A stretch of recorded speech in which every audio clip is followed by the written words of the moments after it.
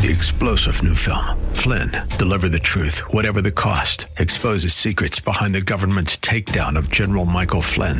Flynn knew what the intel world had been up to. He ordered the first audit of the use of contractors. This set off alarm bells. He told the truth. He was the most dangerous person for Donald Trump to hire. They had to get rid of Flynn. Flynn, deliver the truth, whatever the cost. Available now. Watch it today. Go to salemnow.com. salemnow.com. A.net. The following program is sponsored by the National Prayer Chapel. As I went down in the river to pray, studying about that good old way, and who shall wear the starry crown? Good Lord, show me the way. Oh, sisters, let's go down, come on down. Oh, sisters, let's go down in the river to pray. As I went down in the river to pray, studying about that good old way, and who shall wear the robe and crown? Good Lord, show me the way. Oh, brothers, let's go down, come on down. Come on, brothers, let's go down in the river to pray. As I went down in the river to pray, studying about that good old way, and who shall wear the starry crown? Good Lord, show me the way. Oh, fathers, let's go down, come on down. Oh, fathers, let's go down in the river to pray. As I went down in the river to pray, studying about that good old way, and who shall wear the robe and crown? Good Lord, show me the way. Oh, mothers, let's go down, come on down, don't you want to go down? Come on, mothers, let's go down in the river to pray. As I went down in the river to pray, studying about that good old way, and who shall wear the starry crown? Good Lord, show me the way. Oh, sinners, let's go down, come on down. Oh, sinners, let's go down in the river to pray. As I went down in the river to pray, studying about that good old way, and who shall wear the robe and crown? Good Lord, show me the way. Welcome to Pilgrim's Progress. I'm Pastor Ray from the National Prayer Chapel. I am sick of religious talk. I am heartbroken by pastoring year after year among people who are basically dead, who are not spiritually alive, who don't eagerly pray, who don't eagerly go about the things of the gospel, who have not laid down their lives. Rather, they're simply using the gospel in hopes of getting their reward in the end, but they're full of religious talk. And, frankly, most sermons and most books in the religious bookstores are just religious talk. For many, religion is a hobby when you have some time. But it's not the primary focus of their hearts and their lives and of their time and of their money and their resources. This has to change. And I tell you what I finally come to.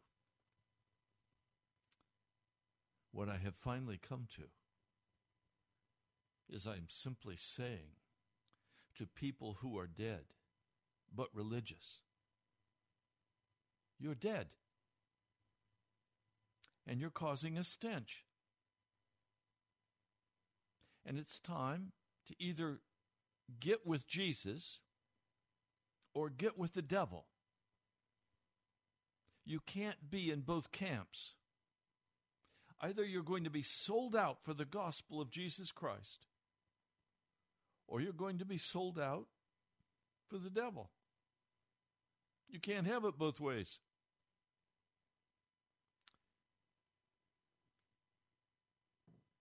And frankly, I have thought some who took this posture were rather harsh. But they're not harsh at all. It's very clear that many are involved in religion, but not in salvation. I want to read a passage for you. Luke 13. I'm going to begin reading with verse 23. Listen, this is not religious talk. Do you know the difference between religious talk and the gospel of Jesus Christ? The gospel of Jesus Christ is about the gospel of the kingdom of heaven. It is about the authority of God coming upon the earth. And we who are followers of Jesus coming under that authority and then using every ounce of energy we have to expand that authority on the earth. And most will not receive it. Then a certain man asked him, Lord, if the ones being saved are few? He said to them, you must be straining every nerve to enter through the narrow gate. For many, I say to you, will seek to enter and will not be able to. Now, if we go back in the Greek, the word you must be straining every nerve comes from the Greek word from which we get the English word agonize. In other words, you're not going to drift into the kingdom of God. You're not going to prance into the kingdom of God. We were all born on the Broadway. Now, I don't care if you call it original sin or if you just recognize that all of humanity, born in the likeness of Adam, was born into sin. We were born as sinners. We were born with that seed of utter destruction in our hearts. And the natural progression of that seed bearing fruit is to sin against the Almighty God. And if there is not a divine intervention, if there is not a supernatural intervention in our hearts where we will repent and turn from our wicked ways and be born again from above to walk that narrow path. Jesus opened a narrow path in His grace, in His mercy, in His love, and His kindness. He opened a narrow path. He's saying, you must agonize every nerve to enter through the narrow gate. For many, I say to you, will seek to enter and will not be able to. From the time the master of the house may be roused up and may shut the door, you may begin to stand outside and knock at the door, saying, Lord, Lord, open the door for us. And having answered, he will say to you, I do not recognize you, where you are from. When you begin to say, we ate and drank in your presence, and you taught in our streets, but he will say, I tell you, I do not recognize you, where you are from. You must depart from me, all workers of unrighteousness. You must depart from me if you are still walking in known sin against me. if you're still in rebellion and you're walking that broad highway and you refuse to go through the narrow gate, Jesus is that narrow gate. There is no other gate into the narrow path that will take us safely if we follow it. Will take us safely to the celestial city, as John Bunyan says. There will be weeping and gnashing of teeth when you see Abraham and Isaac and Jacob and all the prophets in the kingdom of God, but you are cast outside. You see why I say no more religious talk. Look, let's deal with the realities that we have to deal with in order to walk that narrow path. Let's deal with the realities that we must face honestly if we expect to knock on that door and be welcomed. There must be a total change. You see, we don't repent of just sins that we have committed. We must repent for who we are. Who we are before salvation comes. Who we are before we have been crucified with Christ is an abomination before Him. We are sons of the devil. We are daughters of Satan.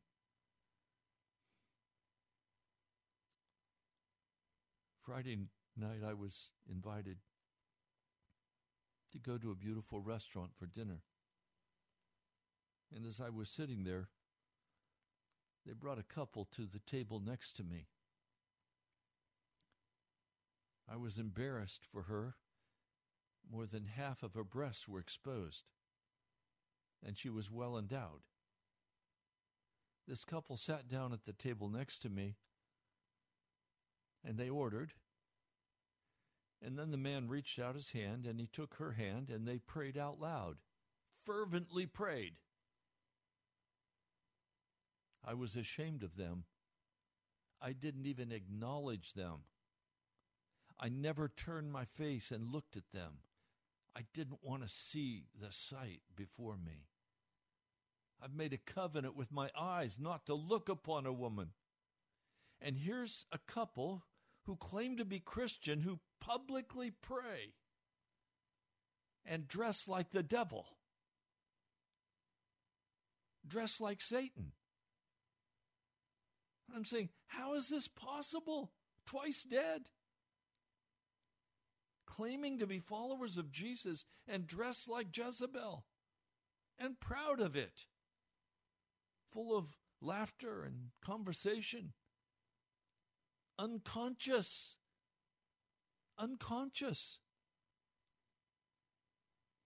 You see why I'm tired of religious talk?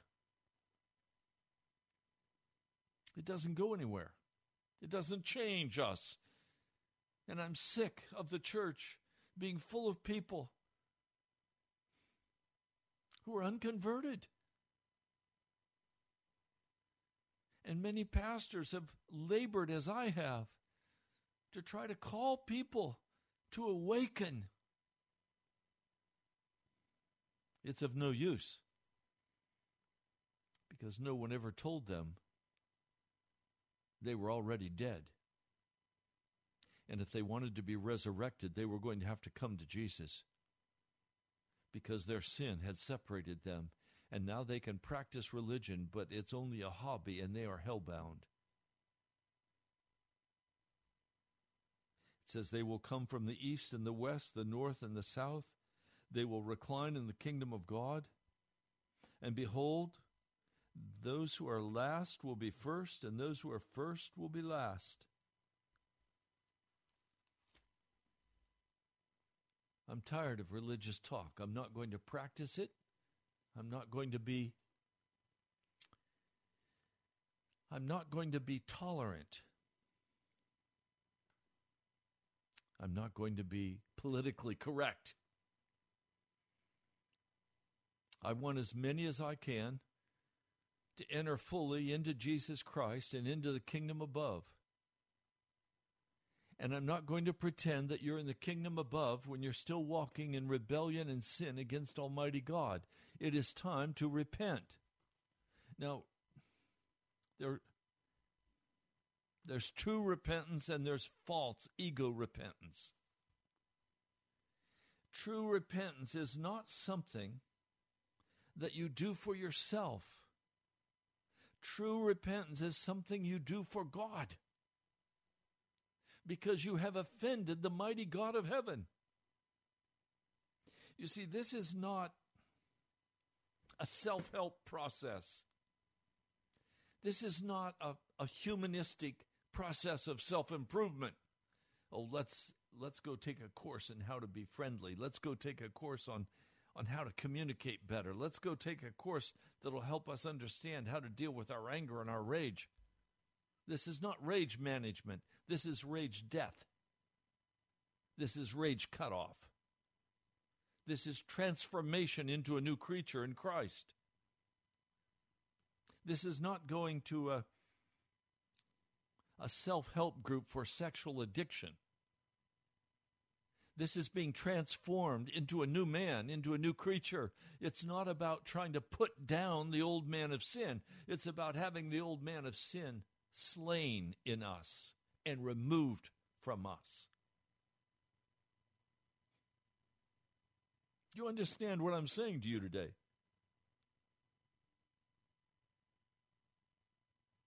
Repentance, if it's going to be a true repentance, must be something you do for God, because you have offended the Almighty.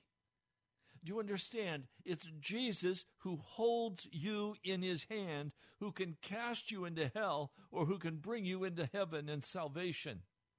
It's with Jesus you must make your peace. Not with me. I'm nobody.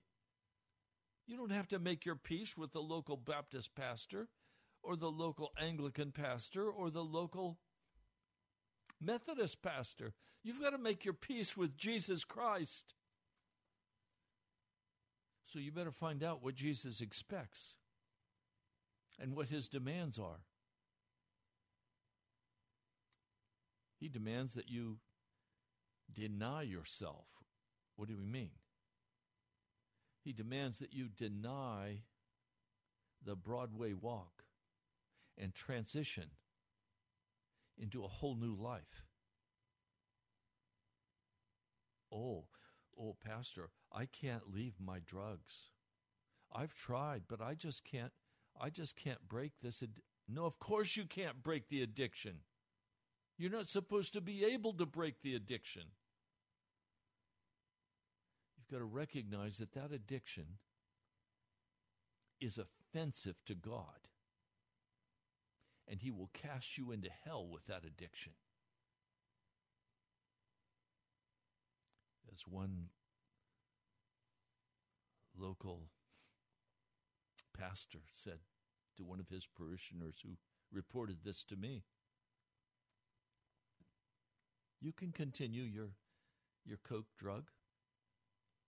God doesn't care. He only cares that you love him and you serve him and you're saved by grace, and you're going to continue in your drug habit, and you're saved. Don't worry about it. What?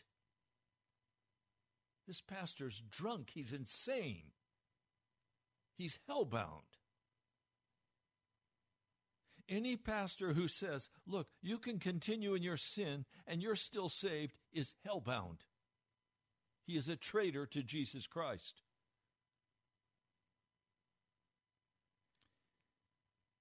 See, right now everybody is all concerned about the inauguration and the political struggle that's going. You know what I'm concerned about?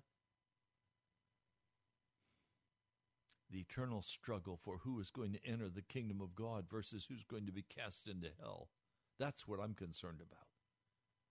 And I want you to enter into the kingdom of God. I want you to be saved. I don't want you to go to hell. So there are two kinds of repentance. One kind let's call ego repentance. And let's call the other kind of repentance true repentance. I remember, and I've shared this story before, but please bear with me. it's important for what I need to say to you. When I was a little boy, my mother came home one day and she had a box filled with beautiful rocks that were truly candy, not rocks, but they looked like rocks. And she put them in her favorite candy dish, put it on her dresser, and said, "Now, boys, don't touch this candy. This candy is for when Grandma comes, because this is her favorite kind of candy. She is coming to visit us, and I want her to be able to share in this candy with you boys and with us. So it's not to be touched." Okay, Mama. But later, several days later, I was in looking at that candy, and suddenly this brilliant idea flashed into my mind. I'll bet I could take one piece and nobody'd ever know it. So I took a piece out of the pile of rock candy, and I could see very plainly that nobody could tell a piece was gone, and so I ate it, and I enjoyed it. I loved it. Sometime later, I went back, and I said, "Wow, I'll bet I could take another one, and nobody would notice." So I took another one, and I ate it, and it was delicious. I felt very guilty. I knew I was disobeying my mother, but it was very tasty. Sometime later, I went back again. But this time, I noticed that the dish was noticeably empty. I became very concerned about that. I said, "Mama is going to see that candy was taken, and I'm the one that took it." That night, when Mama came home from work, she went in to change out of her uniform. She was a bacteriologist at a local hospital. She looked at the candy dish and saw that there was candy missing. And she called the three boys, Roger, Don, and Ray. "Come in here. Stand in a row. Now, which one of you stole the candy?" "Roger?" "No, Mama." "Donald?" "No." "Raymond? You stole the candy, didn't you?" "Yes, Mama. I stole it. And I was a little boy, and I knew I was going to get a whipping, and I began to cry, and I said, "I'm so sorry, Mama. It just tempted me, and I couldn't help myself. And so I took it. I'm so sorry. I'm so sorry." Tears streaming down my face. Mama said, "Come with me, Raymond." We went out to the kitchen, and she took down the leather strap, and she said to me, "I hear you saying you're sorry.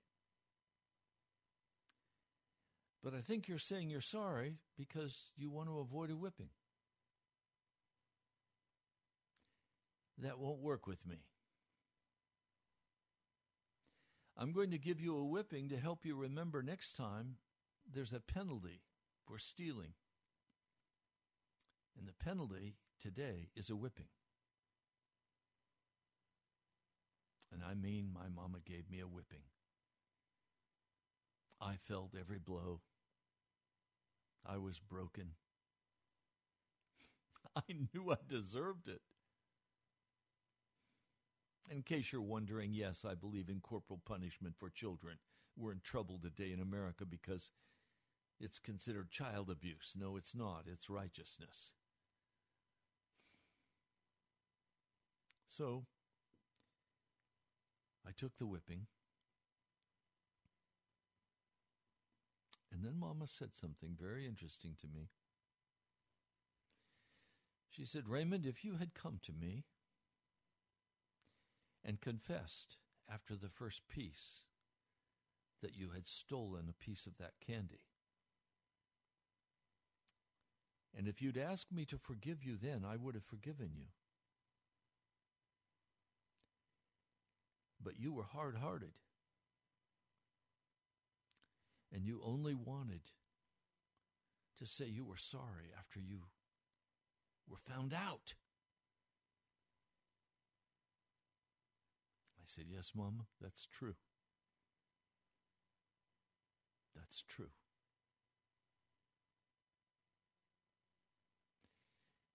Now, let me be very clear with you about these two kinds of repentance. Ego repentance is something that we do for ourselves. It's something we do to try to gain something.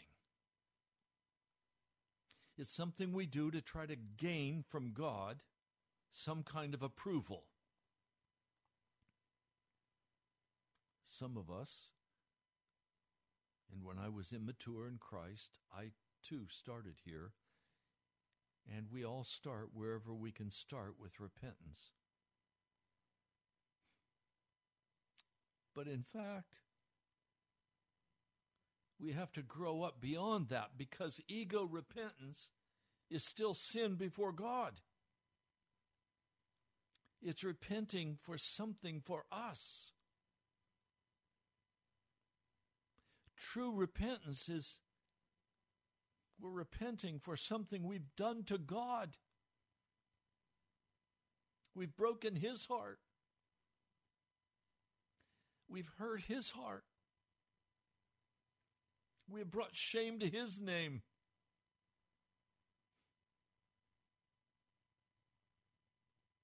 No. You've confessed sin before God? Why did you confess that sin before God? Did you confess that sin before God because you wanted a job and you thought you should straighten up a little bit and God would give you a job? Did you confess your sin because you wanted God to give you a wife or a husband? Did you confess your sin because you wanted God's blessing on your life? You wanted the peace and the joy. If you have confessed your sin because you want something from God, you're still walking in sin. Think about your sin life. And all of us have had a sin life. Think for a moment about your sin life. What is the common denominator of your sin life?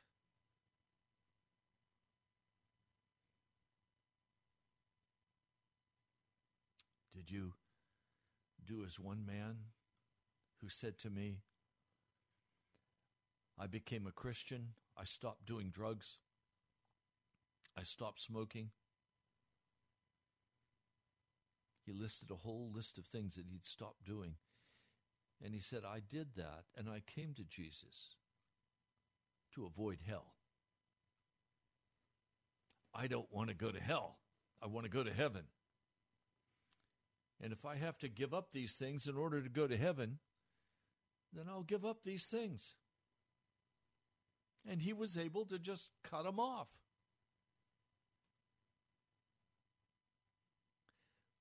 What he was not able to just cut off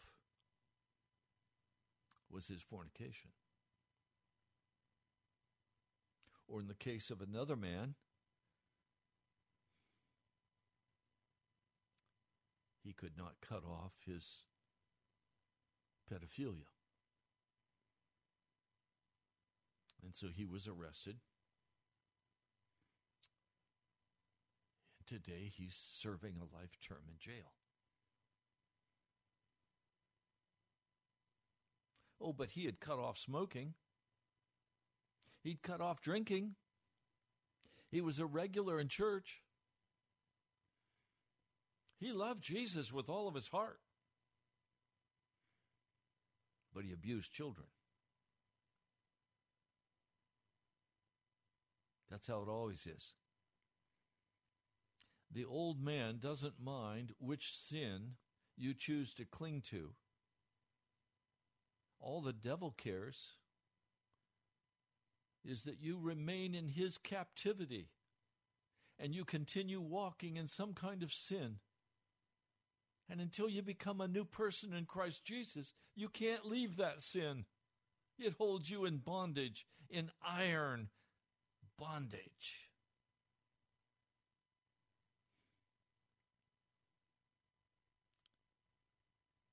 So,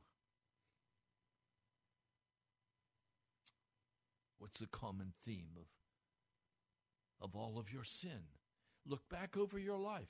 What is the common theme of all of your sin? Well, some would answer fear. Some would answer unbelief. Some would answer pride. I want to give you another word. Self-worship. I'm entitled. I have a right. This is what I did for God. Now he must do this for me. Imagine for a moment.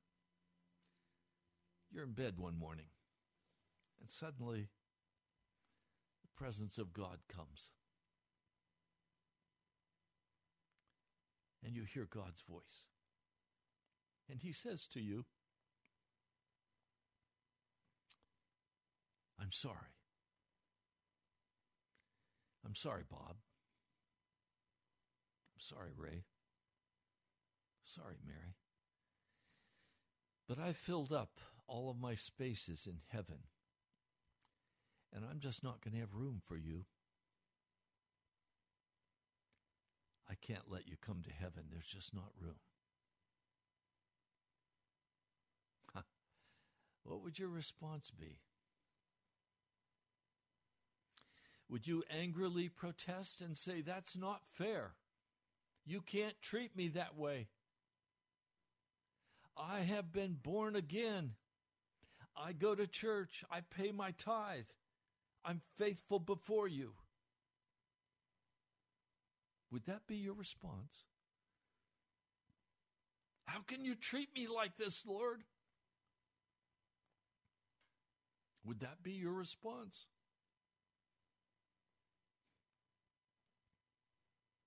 Or would you say, Lord, if there's not room, it's okay. I am bitterly disappointed, but I love you. And I'm going to serve you whether you take me to heaven or not. You've been so kind to me.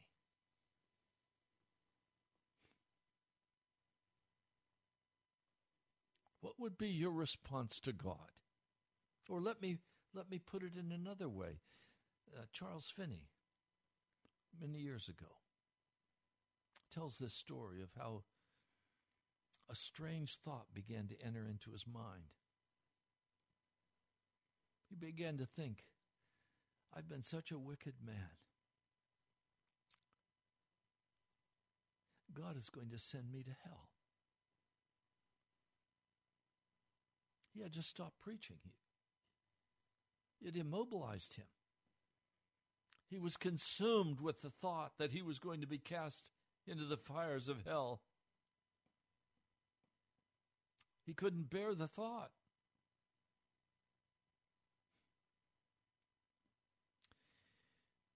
He was utterly discouraged and depressed. He struggled to find God and couldn't find him. He read the scriptures and they were heavy. He couldn't break through. And then he had this idea that came into his mind. And he said, "Oh God, if you cast me into hell, I'm going to convert hell. I'm going to go to hell and preach the gospel. I'm going to worship you from hell. For I can't do anything but worship you. For you are righteous and holy and good, and you are worthy of all love. So even if you cast me into hell, I'm going to worship you from hell." A few days later, another thought began to enter his mind. It was, how could God bear to cast someone into hell who loved him and worshiped him? How could God bear to cast someone into hell who is going to serve and worship him from hell? He can't do it. And suddenly his whole spirit revived. And he knew God was not going to cast him into hell. Because what he had done for God, not for himself. He had not repented for himself. He repented because he offended the Almighty God. Do you understand? Please, brother, sister, your sin offends the holy God of heaven. It hurts him. It pushes him away.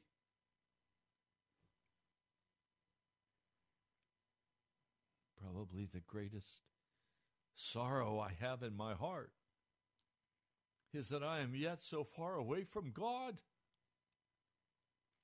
And I recognize the reason I am so far away from God is because I'm a part of a family that has resisted him. Generations have resisted him. I come from a wicked line. A religious line, but a wicked line of self-serving men. My father became a very different kind of man. He humbled his heart before God. And I know who I am today is largely a result of my father's earnest prayers on my behalf. But I have to be honest.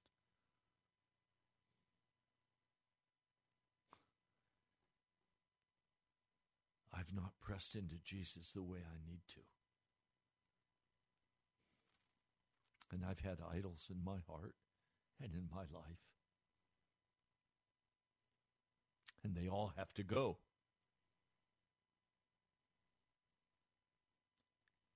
I don't want to offend Jesus again, ever. I don't want to say anything or do anything that would cause offense in the kingdom of God.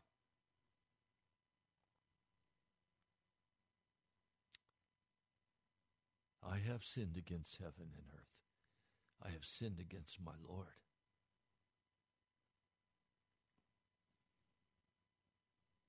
And I want much more with Jesus than I have even begun to taste yet.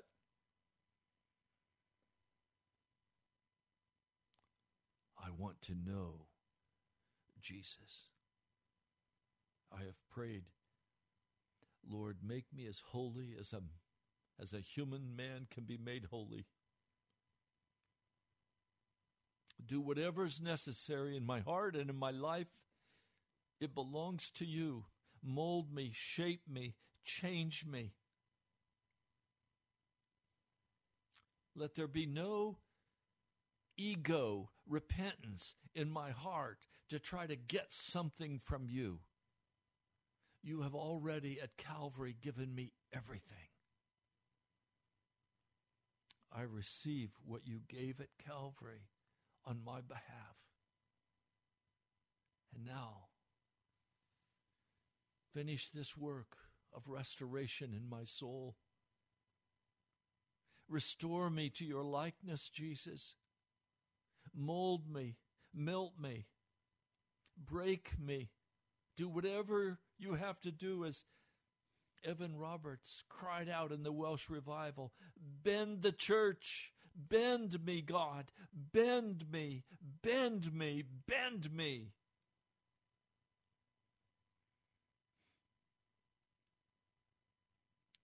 I'm tired of the God talk. I'm tired of the religious talk. I want the real deal.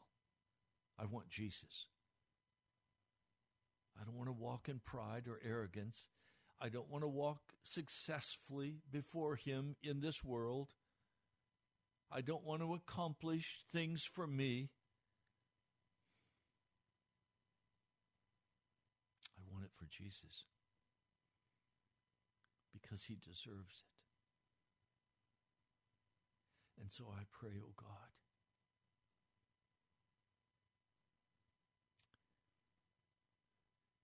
bring your kingdom upon the earth. Let your royal authority rule over us. Manifest yourself clearly, that we can see and know you, O God. That we can be filled with your Holy Spirit, that we can be baptized in Pentecost power.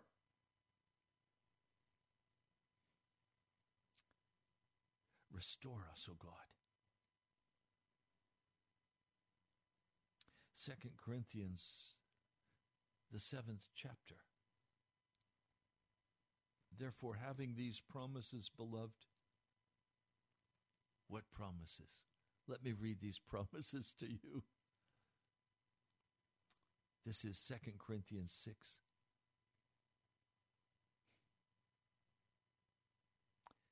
I will dwell in them, and I will walk among them, and I will be their God, and they will be my people.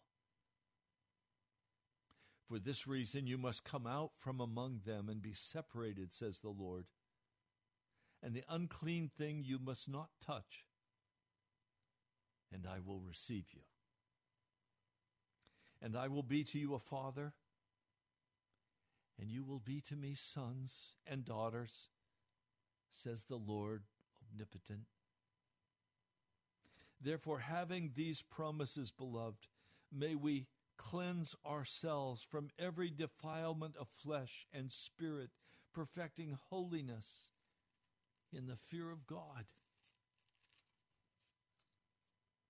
And then Paul says to the Corinthian church, very personal message, he says to them, for even if I grieved you with the letter, I do not regret it, even if I was regretting it, for I see that the letter grieved you, even if for a little while. I now rejoice, not that you were made sorry, but that you were made sorry unto repentance. This is true repentance. This is sorrow for what we have done to God.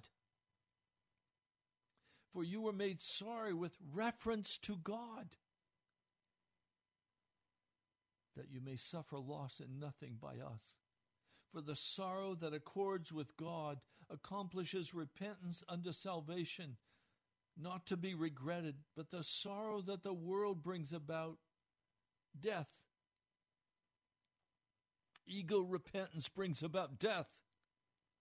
Godly sorrow brings about true repentance, turning away. And this word repentance we must talk about for just a moment. And this week we're going to talk a great deal about it. But the word repentance, yes, it means to turn aside, to go another direction. But it means more than that.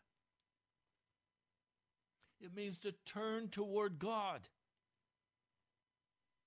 This is personal with God. This is not institutional. This is not policy. This is personal with God. It's personal with you too. You want a relationship with Jesus Christ? Then the old man has to die. You have to be born from above. You have to become a new person. You can't be the same old anymore. And you have to recognize what your sin has done to God. Now, we're almost out of time today, but I want to read just very briefly one passage, and I urge you to go and live in this passage today. Psalm 51. Against you and you only have I sinned. This is about Bathsheba and Uriah, murder, fornication, adultery. Verse 4, against you, you only I have sinned and done what is evil in your sight, so that you are proved right when you speak and justified when you judge. Surely I was sinful at birth, sinful from the time my mother conceived me. He's saying, even as a baby in the womb, I was a man of sin. Surely you desire truth in the inner parts. You teach me wisdom in the inmost place. When I say I'm tired of God talk, I'm tired of religious talk.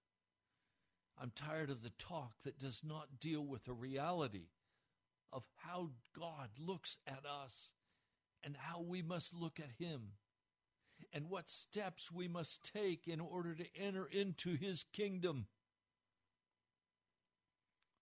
There are two roads. Which road are you on? Have you gone to the Lord and cut off smoking or drinking? Have you gone to the Lord and cut off fornication? Have you gone to the Lord and said, Lord, okay, I want to be saved, and so if I have to leave this in order to go to heaven, I'll do that. It's a fair exchange. Your very repentance is sin before God. Your very repentance is sin before God because it is ego confession. It is to get something from God. It's trying to manipulate God. I'll do this, you do that, God. I want a wife. I want a job. I want money. I want peace. I want whatever I want. Okay, God, I'll give you this if you'll give me that. Remember Jacob?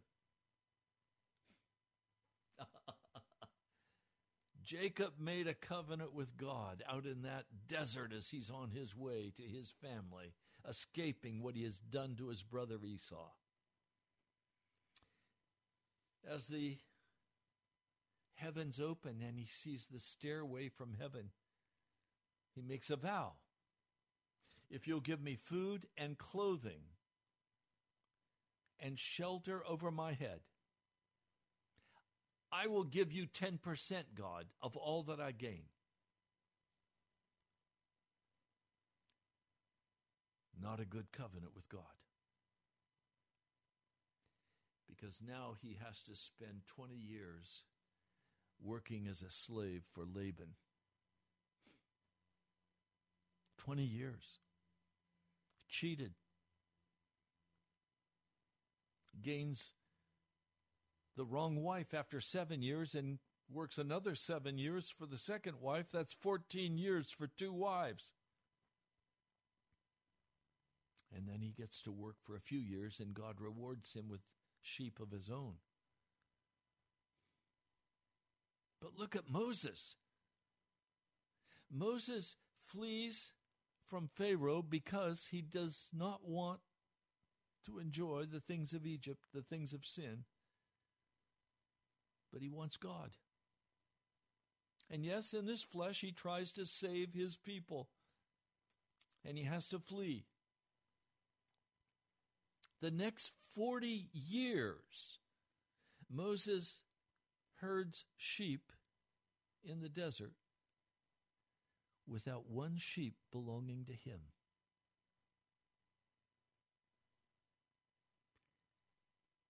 But God then uses Moses in such power and such glory to deliver his people from Pharaoh.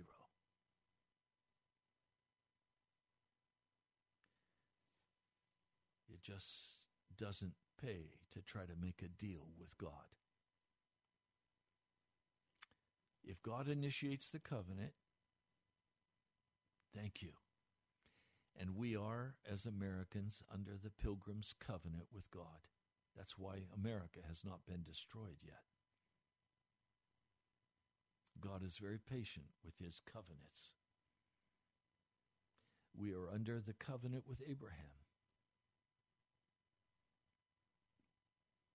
We're under the covenant with Jesus Christ.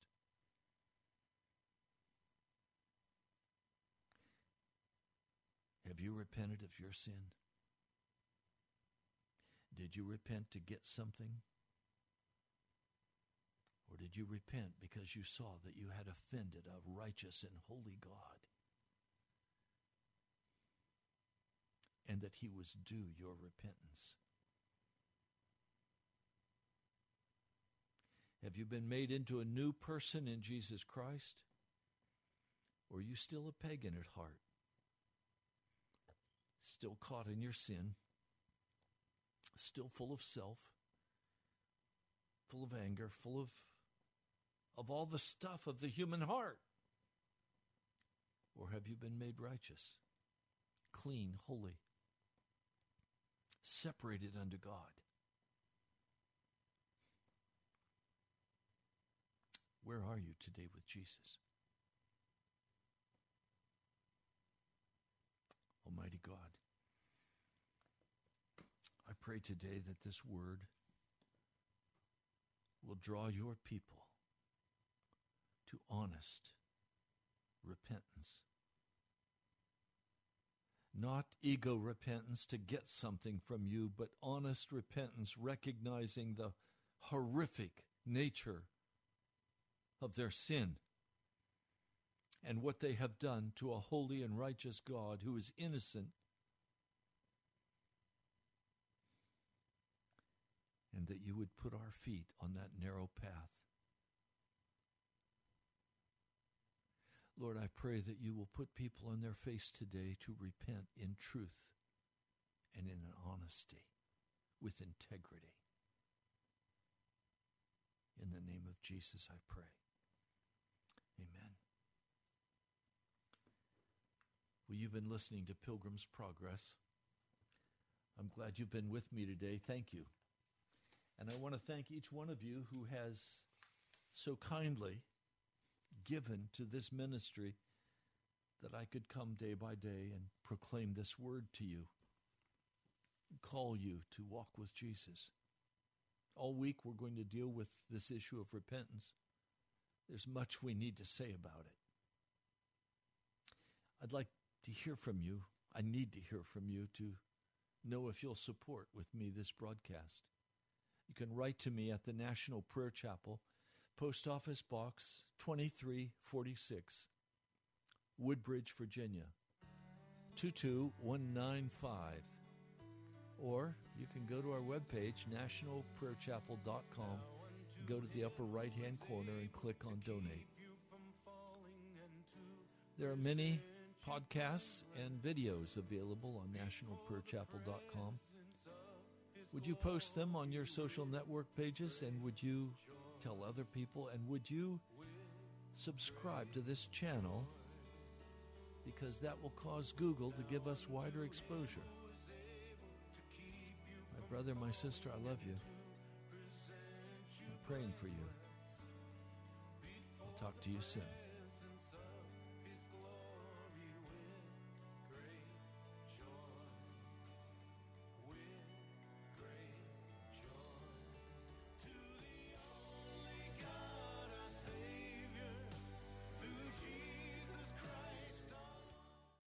When you listen